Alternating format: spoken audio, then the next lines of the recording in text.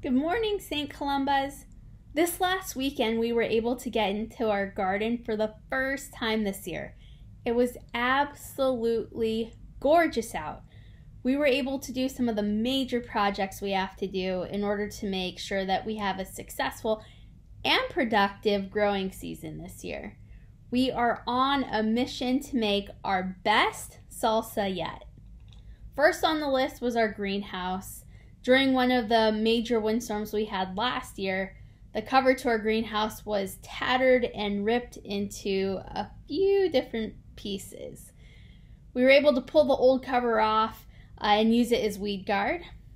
And then we were able to clean out the greenhouse space. We weeded, we decluttered, we organized our tools. Having been tied down and with reinforced seams, I think we're up and running. Next on the list was to clear out our old garden beds and till the soil. It's amazing how hard that soil gets over a long, cold winter. Following advice from a friend, we decided to not clean our garden beds out until now because apparently beneficial pollinators such as bees and butterflies actually use dead leaves and hollowed out stems from last year's plants to survive the winter. Our hope is that by planning to wait until warmer weather to clear out the beds, that we will have a more productive garden with the pollinators that we saved. The raised beds have been topped with peat moss, vermiculite, fertilizer, soil, and have been sectioned off.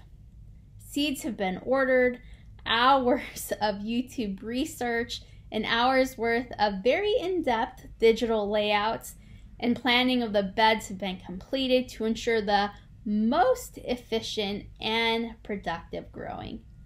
Yes, we garden as a stress reliever.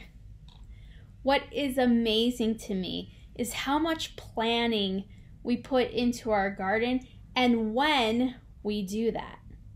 We begin the research when last year's greens turn into a brown, dried, hollow stick, and the last leaves fall to the ground.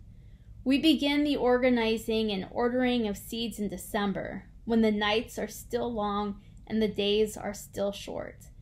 We begin to clean out the greenhouse, repair and organize it as our overnight temperatures still drop into the mid-30s, temperatures that none of the crops we are planning for could ever survive. We begin planning on the promise of spring, the promise of warmer weather and new life. As we are coming to the end of our Lenten journey, what promises are you planning for?